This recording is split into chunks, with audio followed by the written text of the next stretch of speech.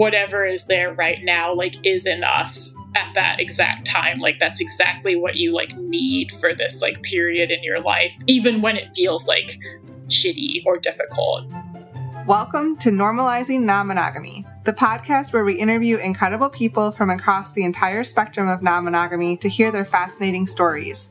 We strive to bring guests on the show who have a healthy approach to non-monogamy. However, it's important to remember that everyone does it a little bit differently, and the views and opinions expressed by our guests do not necessarily reflect our own.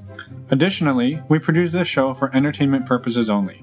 Please be aware that we aren't doctors or therapists. Consult a medical professional for anything regarding your health that you might learn about on the show. Enjoy!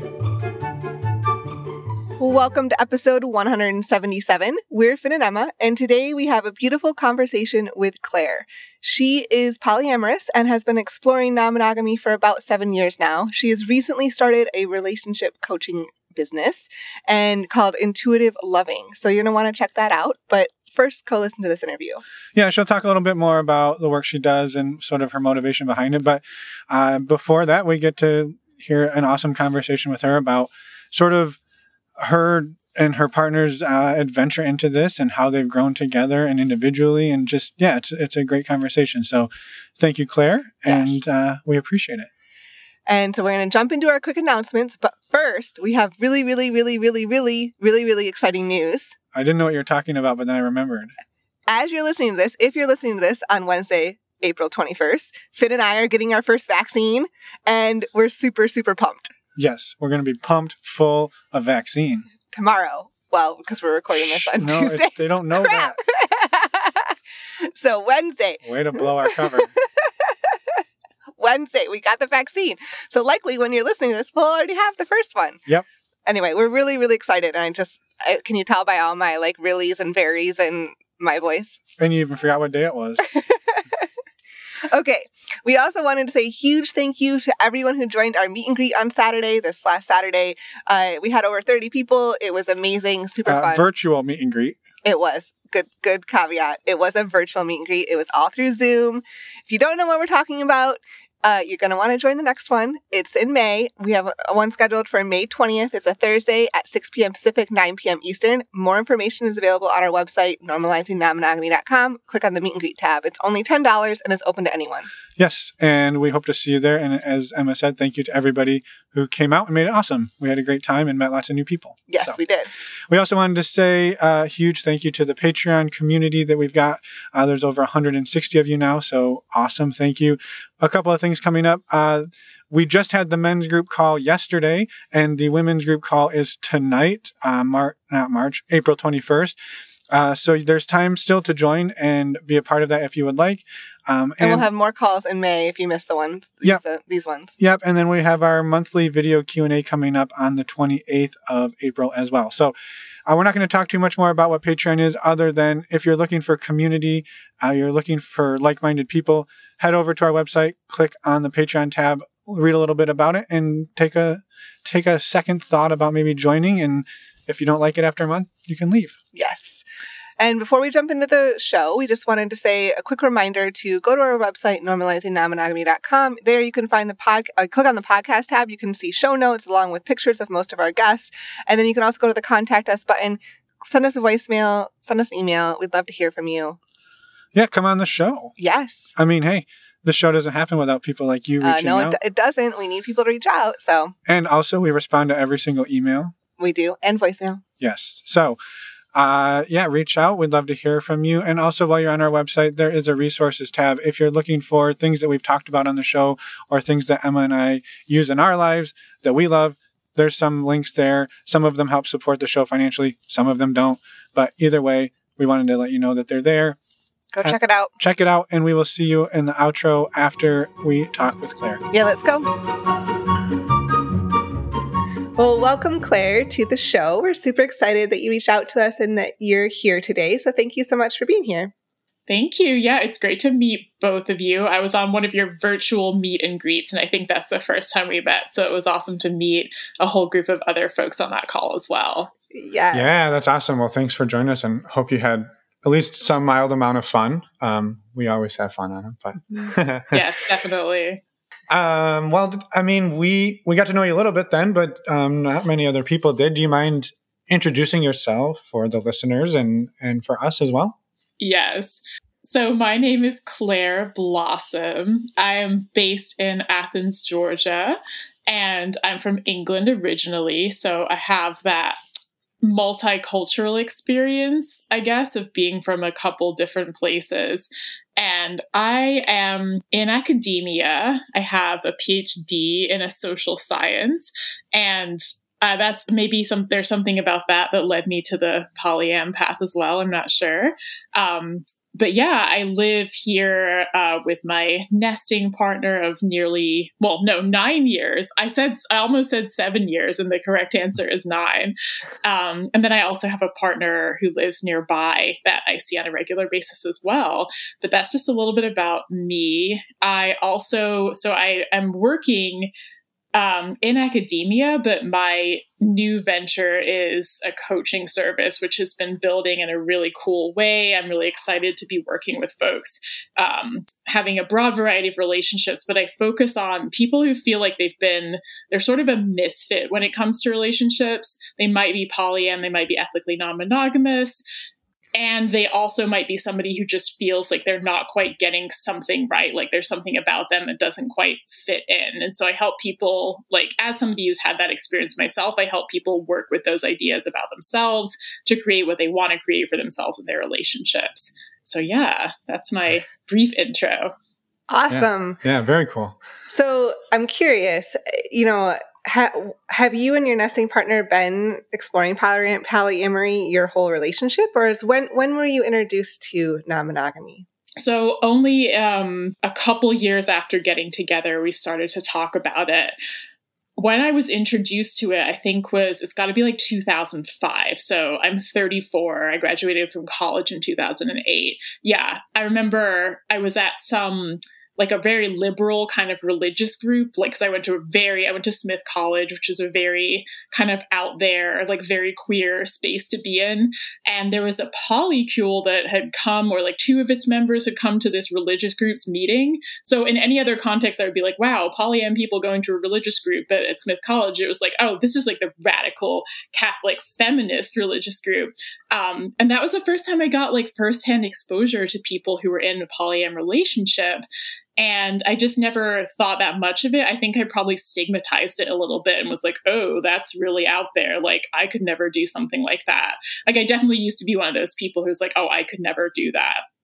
But yeah, then I had been dating my partner for a couple years, and I started to think about, like, I was pretty young, so I was like 26, and I saw him as a life partner. And I realized we both saw each other that way, and that we'd like to do that. We'd be like, let's be together indefinitely, right? Like, let's just keep doing this thing. We really want to.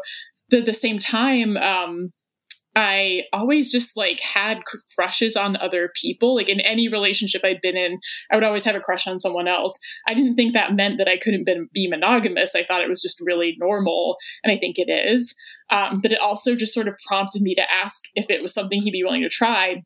But I also, like, he had done that before, like he had an open relationship in the past. So I knew that it was something that he was possibly open to as well.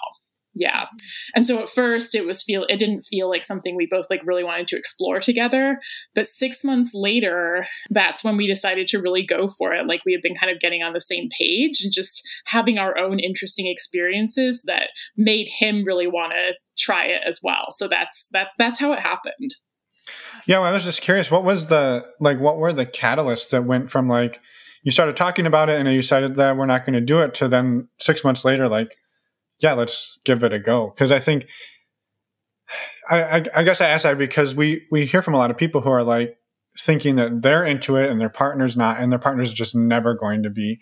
And it sounds like you both were at a point where we're like, we don't really want that, but it's not always like a definite forever kind of thing.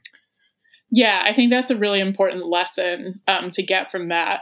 So what happened, actually, I remember I have like a really good memory about like specific sequences of events that happened and the interesting things that were happening in our lives. So we were both, so it's early 2014.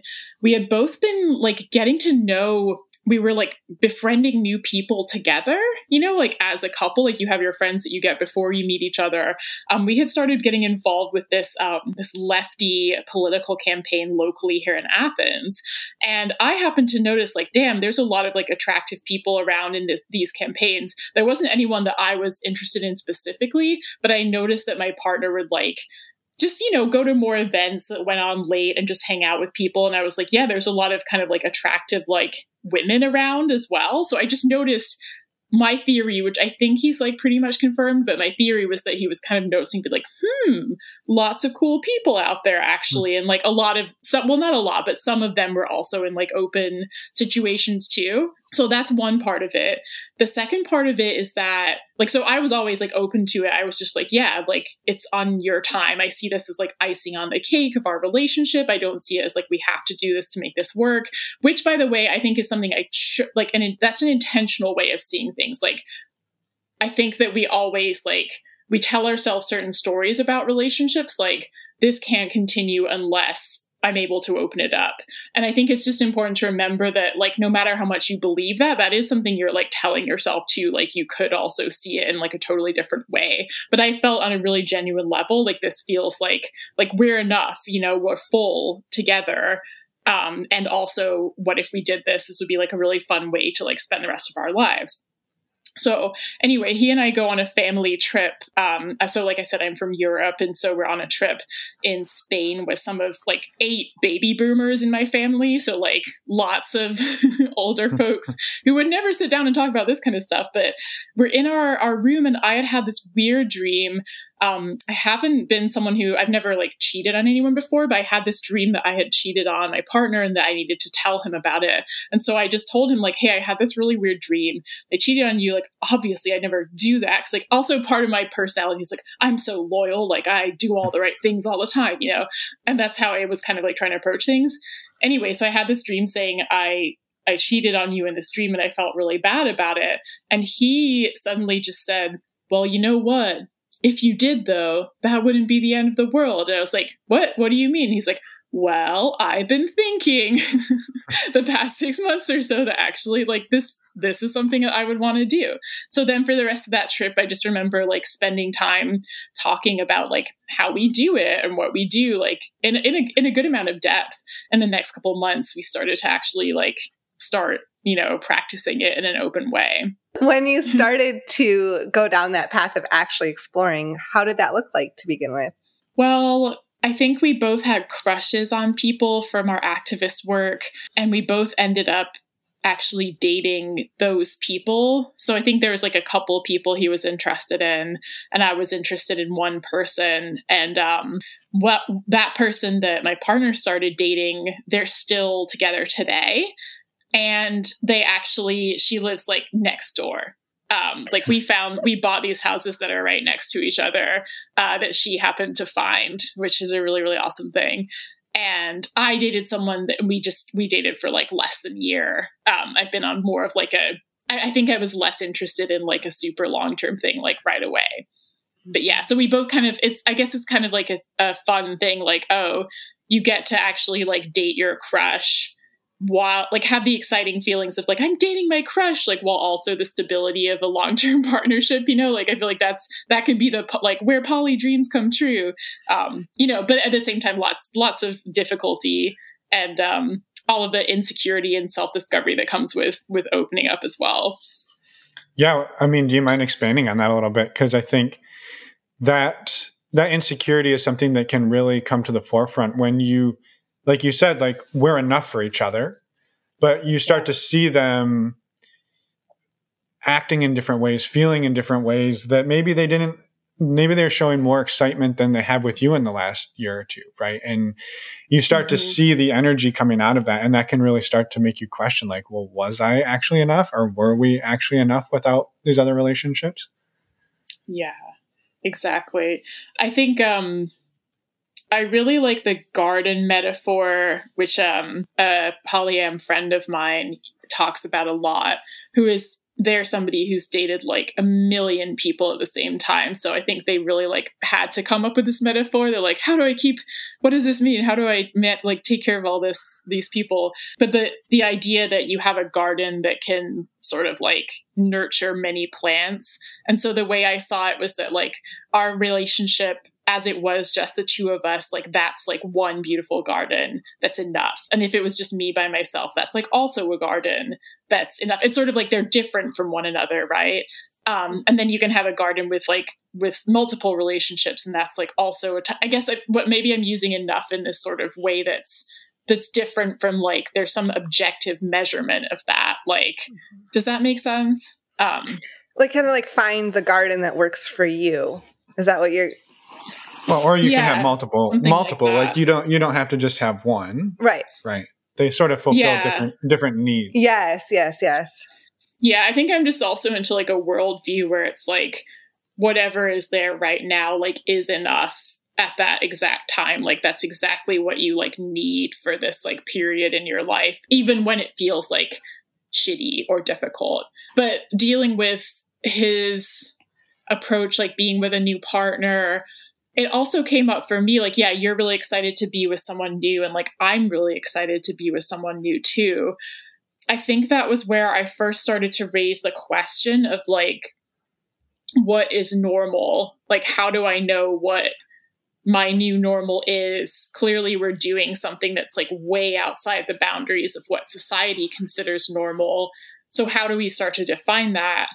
And a lot of that came out of, just communication. So we've always been a pretty like very kind of chill couple around conflict, just like not, especially like before we started dating other people. I feel like we just didn't have big conflicts. We started to have more like fiery discussions, about STIs, about excitement about different people. And that's when I started kind of searching for this answer of like, what's normal and healthy in terms of communication. So that was like the first time I like started to try and answer that question for myself. Yeah. Yeah, no, that makes sense. Did you, I guess for people who are trying to answer that question right now, I know it kind of differs for everyone, but do you have any like thoughts or tips of how to determine like what feels healthy for you in communication wise and in that relationship? Yeah, I definitely do. And so to clarify, I should say, I use the word healthy. I think it's also important to problematize that word a little bit, or actually kind of a lot, because it can be a really like an ableist term, right? Like why is healthy, like what do we mean by like sort of prioritizing healthy and thinking that's better? But maybe just like what's the relationship you want? Like what's a relationship that feels good to be in general. But I learned about the Gottman Institute, who are these relationship researchers, and their description of so they did research with like monogamous married couples, but I think there's a lot about their research that can be useful for polyam folks too.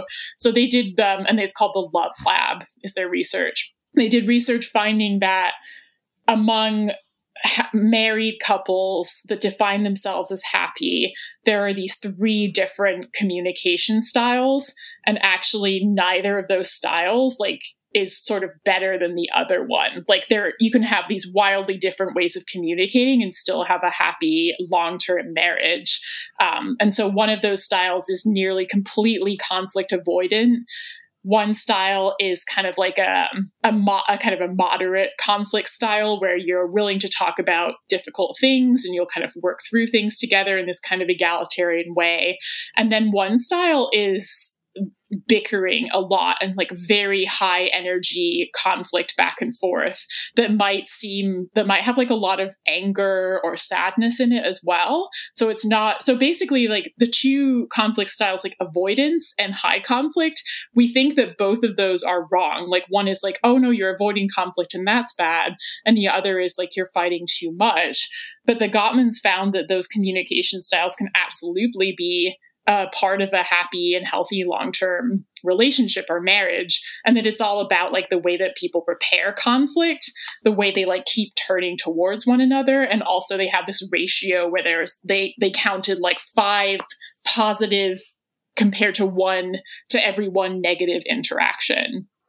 Have you heard of that before?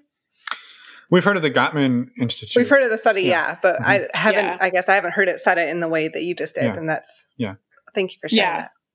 Yeah, Super interesting. Yeah, for sure. And when you started down this path with your partner, like it sounds like you went to Europe, you came back, and you're like, well, let's give it a whirl. Did the two of you like dive into research and trying to learn about this, or did you kind of just write your own adventure to start with? I'd say a little bit of both. So I know there's some folks I know who are very into like the research and like writing documents that kind of summarize everything they're going to do together. We had been a little bit of both. Again, my kind of background is as a researcher, so I find that useful. And also just designing our own relationship and our own normal. For example, we did both just seem to feel really early on that we didn't want to have like a primary secondary setup, and that we wanted to practice what we would call like non-hierarchical, egalitarian, polyamorous relationships. Like we didn't know that much about it. It just seemed like something that we both valued a lot. Yeah. And so that was like our new, that was the work that we were doing. That was just like writing our own adventure, was like, what does that actually look like in practice? Yeah. And in doing so, I know you said you were a pretty low conflict couple. When you first started doing this, like, I guess, like, how did it go? Yeah, I think that we had more conflict, and that's when I was like, is this okay? Is this normal? And then I read about the Gottmans and was like, oh, destigmatizing conflict. I think I was raised to just think that conflict is just not good at all. So it really took a lot of pressure off to be like, no, it's okay to like sometimes have difficult discussions about things that really like touch on a nerve. So I would say, yeah, I think we've been through, I think at first it was, we would just have these like times of much higher conflict than we had previously. But at the same time, we were both kind of working to normalize it for ourselves, which comes along. If you're trying to normalize something, then there's like also worrying about whether it's okay or not, and this kind of back and forth of like, is this okay? Like, what about that conflict felt a little bit out of bounds to you? What about it felt okay? I don't want to suggest we're the type of couple who like analyze that step by step, because we're just not like at all. Like we're here in the deep South, and like there's just a lot of like chillness involved in the way that people communicate, or sort of passiveness, if that makes sense. Like you're just kind of like, yeah, I'm not necessarily going to give you like a 5-point essay, but like we'll get to where we need to get to. And I think that was also our approach too, is just a little hands off the wheels a little bit, or like taking your foot off the accelerator a little bit and just letting things go. Mm-hmm. Yeah. And I guess we've talked a little bit about the beginning, and we know your partner has a long-term partner. Where can you describe like what your relationships look like right now? Yeah. So I live with my partner of 9 years.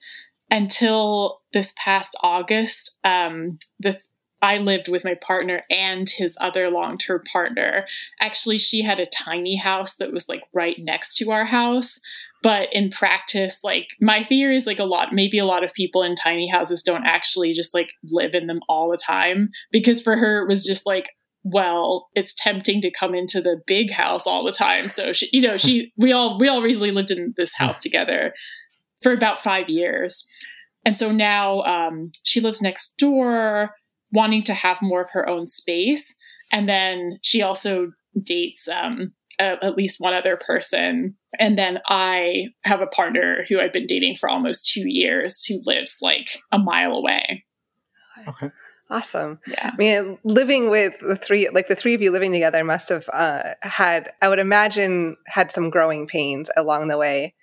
Maybe I'm wrong, but yeah, definitely some of the time. It's interesting to think back on it, because there are things about having my own space here that I appreciate so much. And I'm like, that's awesome.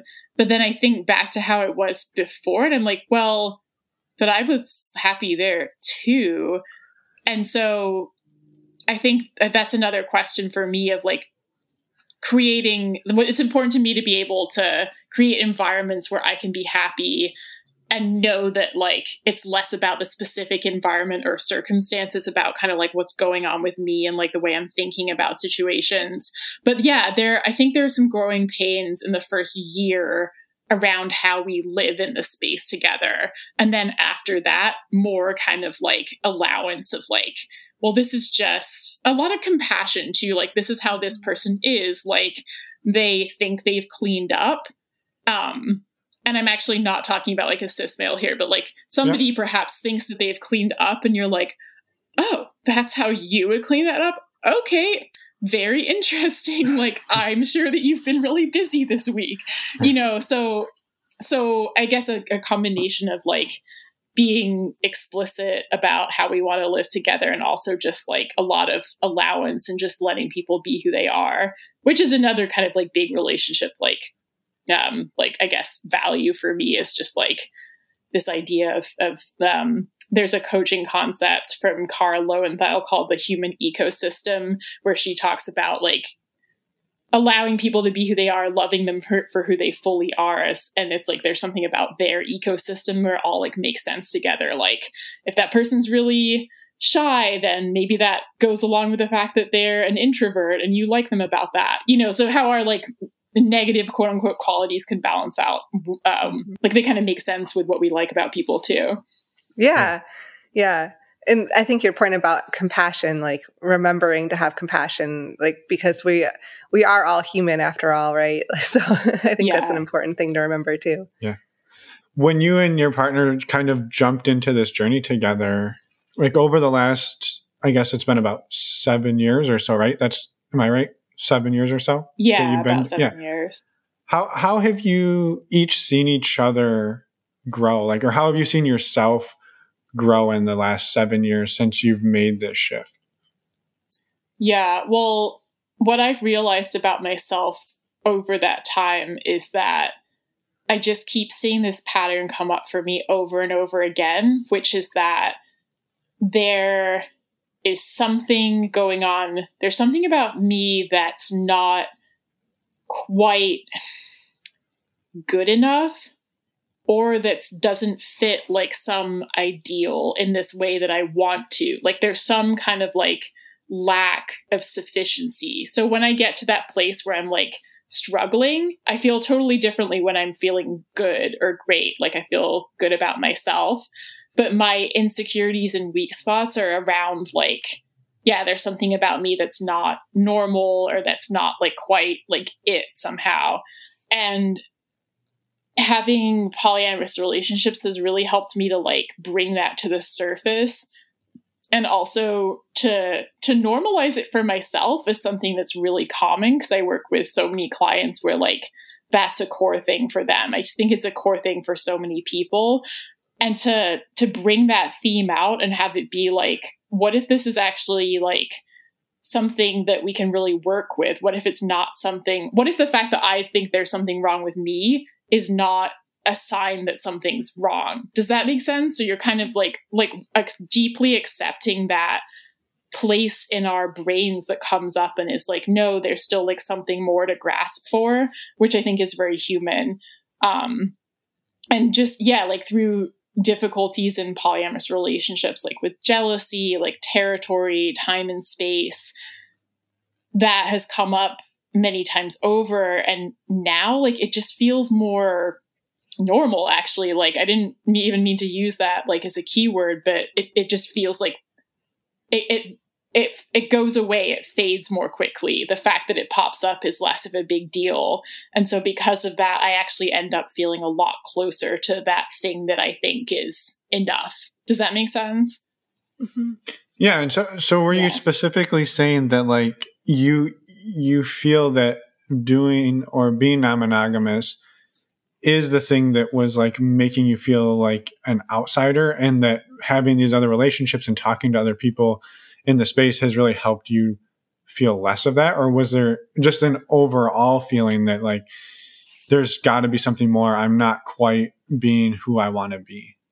Yeah, I think it's the latter, that there's Okay. always been this pervasive, like, there's something I'm just not quite like getting that other people do get.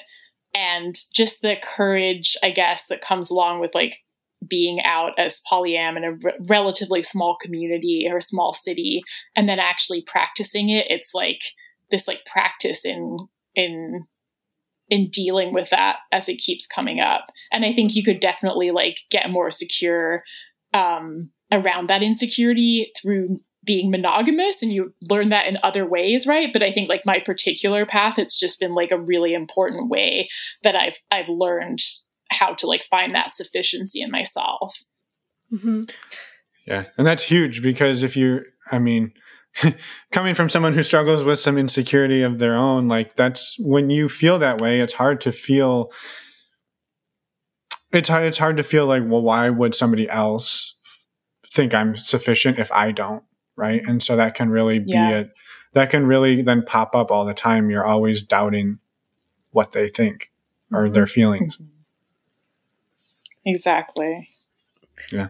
And it leads into a question too. You mentioned like being out. Are you pretty out and open about your relationship style in your community and with your family and friends? Yeah, in my community, we're pretty out. It's a small city where we've both been like reasonably like actively involved in our community in the past and present, but especially I feel like I was a lot more active in the past. And people, when my partner started seeing somebody new back in 2014, people would see them together a lot. Like they would go to a farmer's market or a show or something like that. And interestingly, I guess this was one of my first kind of like real struggles of like, what does this mean about me? Like, how do I take this, like information that I'm hearing? How do I process this without just feeling like I'm, this like failure? I started to hear from like mostly like men, I guess, that I knew, that they had seen Chad out with somebody else. My partner's name is Chad. And that they thought he was cheating on me. Like I heard from like 2 or 3 people about that, where they were like I would hear through like the grapevine that somebody had seen them out, and like, whoever heard about it had like reassured them like, no, they're just like non-monogamous now, like they're poly now. But I find that really challenging at first. First, I felt like there's something a little misogynistic, I guess, about just like the assumption that there was like infidelity involved, that like I wouldn't have had any agency in that situation. And also just suddenly realizing it felt like being on stage, like, oh, everybody can like see my relationships now. And what if they think that she's like cuter than me or more appealing than me in some way? And then like everyone will just know that and be aware of that. And that's where I had to start being like, wait, like, what do I think though? Like, how do I see this situation? How do I want to see this situation? Like this shift from like being very focused on how other people saw me, again, which I think is like a very human thing that lots of us are doing different ways, to like, how do I want to see myself? And I had a bunch of other experiences in life around that same time, like related to non-monogamy and not, that taught me that same lesson like over and over again. But I did find it very challenging to my like ego and self-esteem at this time to be like, oh, people are noticing your partner out with someone else. And I was like, well, I'm out with my partner, but also he lived like an hour away. So it was, it wasn't happening for me on that same level. With my family, also I'm out. I'm always like awkwardly inserting things about my different relationships into conversations. And I found it difficult at different times, but I'd say my family's accepting, but they're not in the sort of like, they're not like asking tons of questions. They're English. They're a little bit traditional. I think they're just not like, it's something they're like, oh, interesting. Well, I would never question what someone else does with their relationships. Like that's their kind of like cultural, like sensibility, I guess. Yeah, that makes a lot of sense. Thank you for sharing. Yeah. I'm also curious, one thing we talk a lot about on our show is both physical health and sexual safety. And I'm wanting to know like how you approach that in an open relationship and non-monogamy, keeping yourself personally safe, physically and sexually safe. Yeah. So with COVID, there's like a smaller number. I guess we have like a pod of people who are linked via relationships, romantic relationships. And it actually really bothers me that it seems like the people who I'm like connected to by pod, it's more romantic relationships than friendship. Like, I feel like I don't want to be living this thing where like romantic partnerships are more important than friendships. And I don't see it that way. It just seems like that's happened because people like may or may not have sex with each other anyway. And then sexual safety.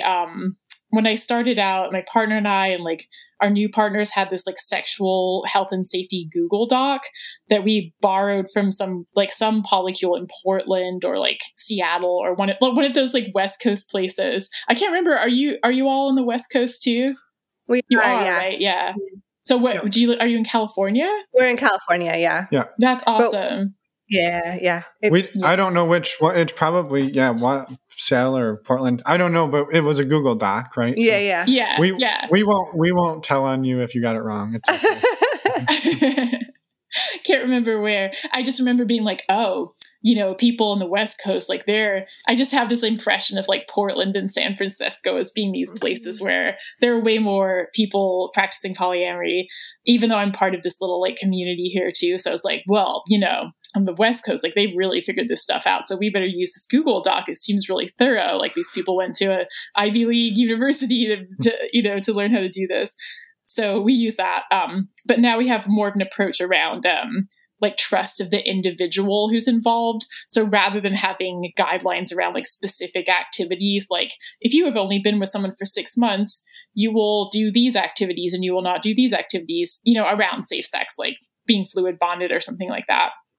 Now our approach is more around like trust of the individual involved. Like I trust my partner to make what we both reasonably agree are safer sex decisions with new people. And he and I, like my nesting partner specifically, we're not talking about that together. Like we're not talking about like specifically what he's doing in terms of safer sex with a partner that he has, if that makes sense. Right. But perhaps like if something were to change or if something were to happen within his network, right, that would then be a conversation that comes back like, oh, hey, so-and-so had this happen with so-and-so, and now we need to do this, this, and this to, whatever this situation may be. Yeah, exactly. We'll probably have a basic conversation about like, oh, how do you see this person's risk profile? Like, how do you want to approach things? And we might have like 1 or 2 conversations about their, starting a sexual relationship with somebody new, but it's not necessarily like a thing with like a ton of, follow-up conversations, like you said, unless like something changed in somebody's kind of situation. Right. Yeah.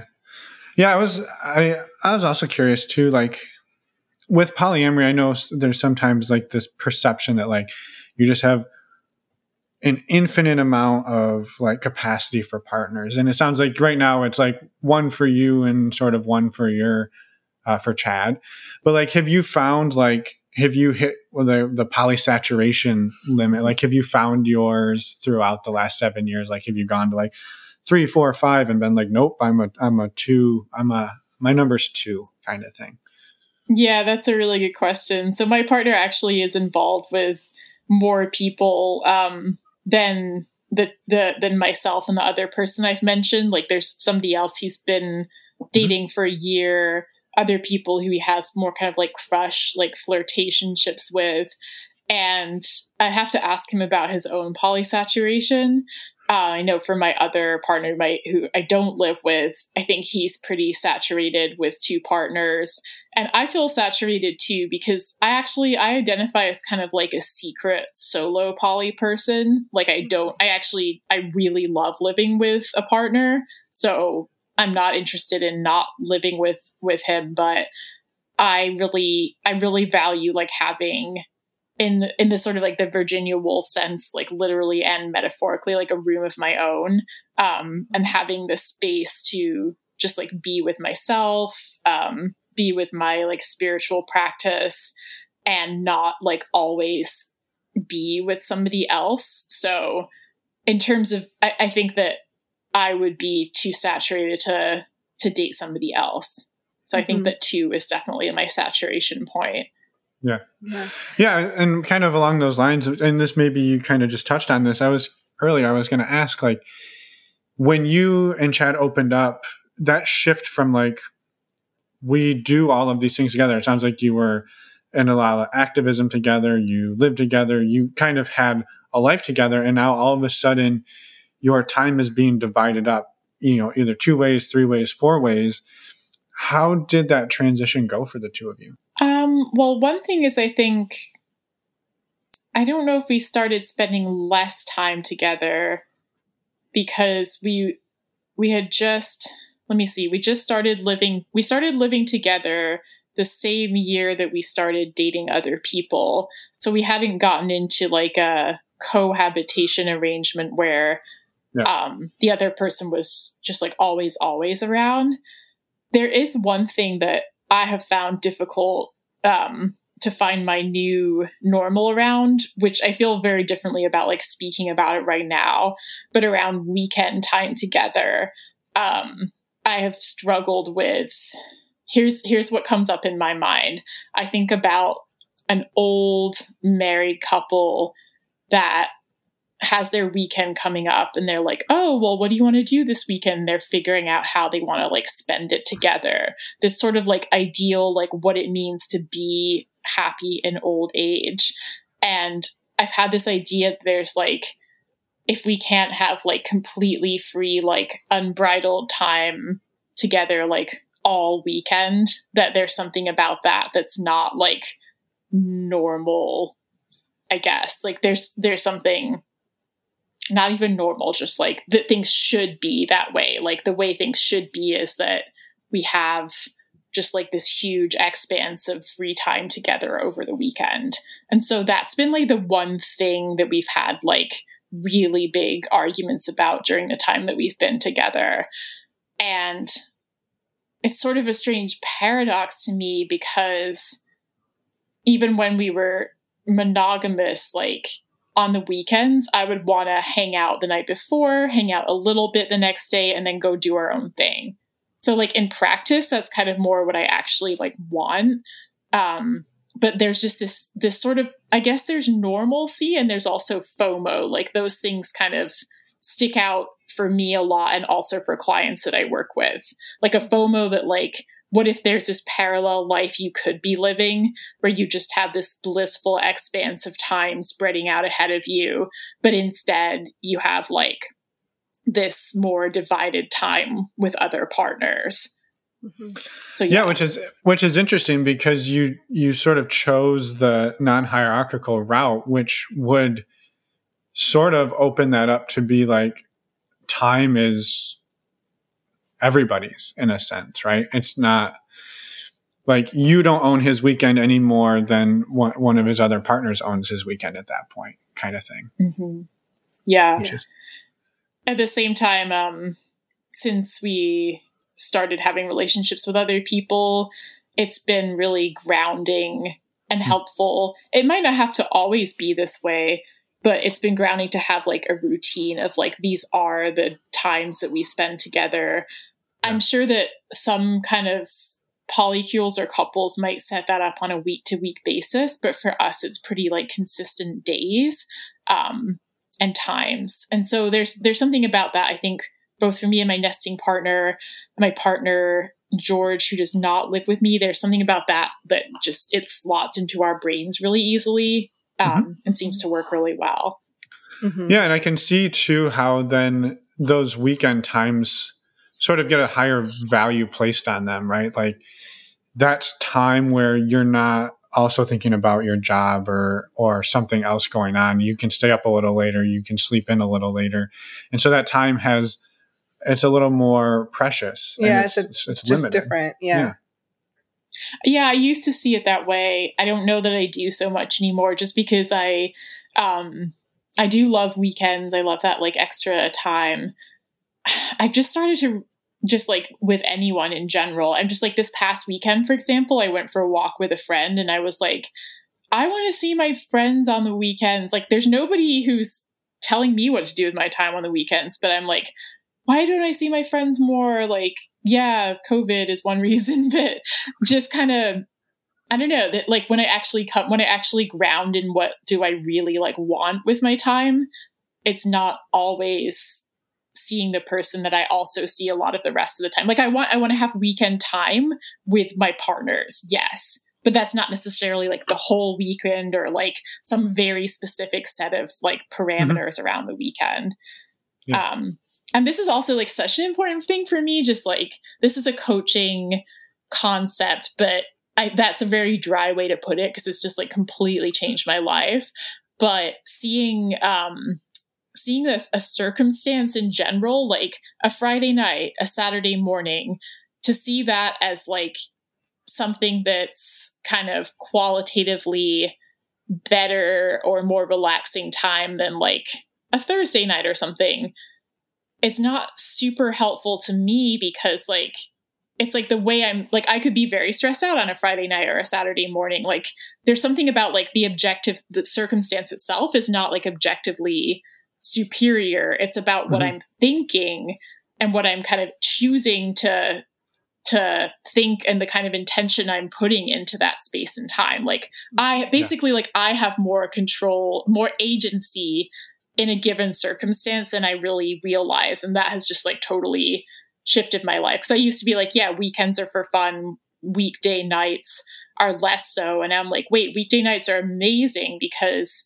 you work and then you're just like chilling. And what I like working quite a lot, you know? So like having a balance of both is like, that's pretty amazing. So yeah, just like we have certain conventions of like how we see different like times of the week, but sometimes it's like, why? Like, well, what if I want to see it differently? And I find that really empowering. Mm-hmm. Yeah, I think love that. Yeah, I love that too. Thank you for explaining a little bit more about how you view that. I think it's really helpful. And I was also wondering, have you and your nesting partner, or even just you by yourself, considered exploring other different types of non-monogamy in any other ways? Like, for example, more of a swinging dynamic or anything like that with any of your partners. Has that ever come up? No, that hasn't come up around swinging. I think it's a really interesting subculture and one that I don't know too much about. It's just, I that hasn't really come up. Yeah, I was just curious because it's always fascinating to see like how and why, or learn how and why people choose the path of non-monogamy that they do. Yeah. And we talk to a lot of people who seem to blend the two. Yeah. We've talked to people in polyamorous relationships who swing with some of their partners, and we talk to people who swing with some and they have deep relationships with others. So there's a lot of fluidity and blurring of lines. So it's just an interesting to see how different people approach it. Yeah. I like that. Yeah. We also like to end the interviews, or get towards the end. We like to ask a fun question about bloopers that may have happened in your relationships, because we like to show that relationships and sex are not always as perfect as they might seem. So if you have anything that comes to mind that would just be kind of a lighthearted, it doesn't have to be exactly sex related. It can be relationship related too. Yeah. Let me think about that for a second. Oh man. I have to think about how like both my partners have beards, and so someone will be like, oh, which one's which, but they don't really look like each other, so it's not really like an actual clone situation. I guess, yeah, here's one that I feel like this kind of speaks to like toxic monogamy culture too, but the first year that my nesting partner was dating his partner, who used to be his nesting, is now lives next door. She is from an area of South Carolina that's pretty close to where my parents live. And so we decided that she would come like stay at my parents' house for like a night. It was just like a logistics of traveling situation. We're like, yeah, can our friend come stay? Like we were not out yet. It's just like, oh, this mysterious friend wants to come.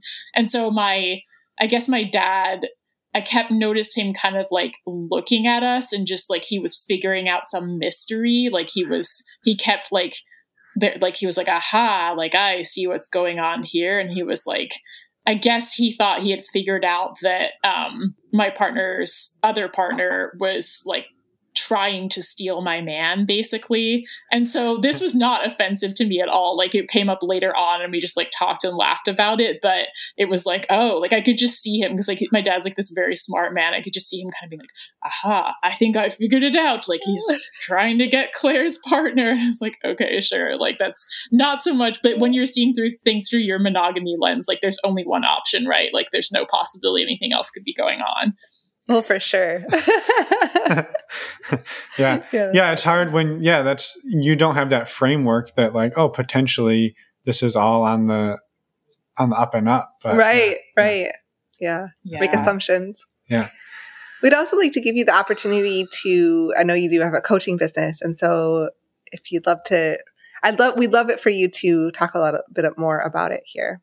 Yeah, 100%. So my business is called Intuitive Loving, and I am a coach. And what I do in that work is I work with folks who are interested in getting past that point of thinking that there's something about themselves that like should be different, something about their relationships that should be different than exactly how it is. So getting from a place of insecurity to like deep security, deep sufficiency around who you are, who you want to be in your relationships. And of course, being a polyam person, I focus a lot on ethically non-monogamous polyam folks. Like I said, I also work with people who consider themselves in some kind of unconventional relationship. And so doing one-on-one coaching in the past couple years of my life has just completely changed my kind of self-concept. I had done therapy before that. I'd done meditation and, spiritual practice. Those have all been massively helpful to me. And then coaching, it was like it was kind of like, okay, you're training the rocket. You're getting the rocket ready for takeoff and you're putting it together. You're putting it in good shape. And that's like these other practices. And then coaching is just something about the rocket just taking off. So I'm super just like dedicated to the field, and the practice of coaching is something that helps us like get to those like impossible goals that we didn't think were possible, like for a lot of people, that can just be like feeling like I'm not just sort of okay in my relationships, but actually like I'm awesome. My relationships are awesome. Any issues we have, we're going to work through them, and getting, you think that somebody else is secure in relationships and it's never going to be me, but that actually can be you. And that's like the key message that I bring to people. Awesome. Yeah. I love it. Well, thank you so much. Yeah. Do you have anything? No, I was just going to say links to everything. All of your information will be in our show notes so people can easily find you without having to do too much hunting. So that's a little bit for the listeners. And then, is there anything else that we didn't talk about that you wanted to share or leave with the listeners before we let you get along with your evening? Yeah, I think just one more thing that's really important to me around polyam, ethically non-monogamous relationships is that there's something where we have decided to have relationships that are not exactly what mainstream society says we should be doing. And so I think there's a point at which we have to do more work to figure out not just what is right or how things should be, but how we actually want things to be. And I think that sometimes people see like doing that extra work as extra work, right? Like it's not fun. It's like a bad, it's a negative like kind of side effect that comes with pursuing the kind of relationships you want. But I want to suggest that it's actually better because we get to radically define what we want. Like maybe partners decide that because of one person snores all the time, they don't want to sleep in the same bed. And instead of making that something about like, oh, that's a sign that there's something wrong with our marriage, our relationship, things shouldn't be this way, you could decide like, actually, this is awesome for our relationship and our marriage. And this is exactly what we want. And actually studies show that like couples who sleep separately and feel fine about it, like end up having like much better relationships. Like that doesn't mean like you can sleep together and have good, really much better relationships too. But if you have some serious, like, a snoring issue and you want to separate beds, like that can actually be this like massive booster to the quality of your relationship. But the key message is that like anything that you feel shame around or like a should around how you think a relationship has to be, but there's some force pulling you to do something different, just examine like, why do I think things have to be this way? Why is this should here for me? Is it because of some completely made up concept about like what a relationship is supposed to be, what intimacy means, and find like the creative ways to redefine intimacy for yourself. And that's like the superpower I think that comes with being ethically non-monogamous, is that we get to do that just like over and over again. And as we're like in many ways pushed to do that work, it can also be this like deeply liberating path for ourselves. Mm-hmm. Yeah. Yeah. That's I love awesome. it. Thank you. And I like that message of basically, just not doing things just because everybody around you says that's the way to do it. Like actually questioning it and figuring out what's best for you, regardless of what anybody else says or does or thinks. I mean, and that's tough to do. That takes that's a lifetime practice. Mm-hmm. And it can be easy actually to find new norms within ethically non-monogamous communities, like, oh, well, obviously, like, this is how a certain partnership should look. Like, everybody, there's still, like, these shoulds, like, below the surface. My kind of way of seeing things, and this also comes from the Gottmans, is, do you have respect, trust, and affection in your relationship? Are these things that are present and that you both, not both really, but like, do all partners think that those are important things? And when you have those foundations, like the sky's the limit in terms of how, unconventional you can get and be happy in what you're doing. Mm-hmm. Yeah. Awesome. Yeah. I love it. Yeah. Well, thank you for everything today. It's been fantastic chatting. And thank you so much. Thank you. And we'll let you get along with your Georgia evening, and we'll be in touch. Yeah, thank you. Great, thank you. Have a great afternoon. And we're back. Thank you so much, Claire, for reaching out to us and for all the amazing work you do and for sharing your beautiful story. So we love talking to you. Thank you again. Yeah, it's awesome. And also, thanks for being so out and open in your community. I know that's not always easy to do, but it sounds like you and your partner and partners have built a pretty awesome poly network down there in Georgia. So congrats on that. And thank you for helping to normalize non-monogamy. Dun, dun, dun, dun. Nailed it.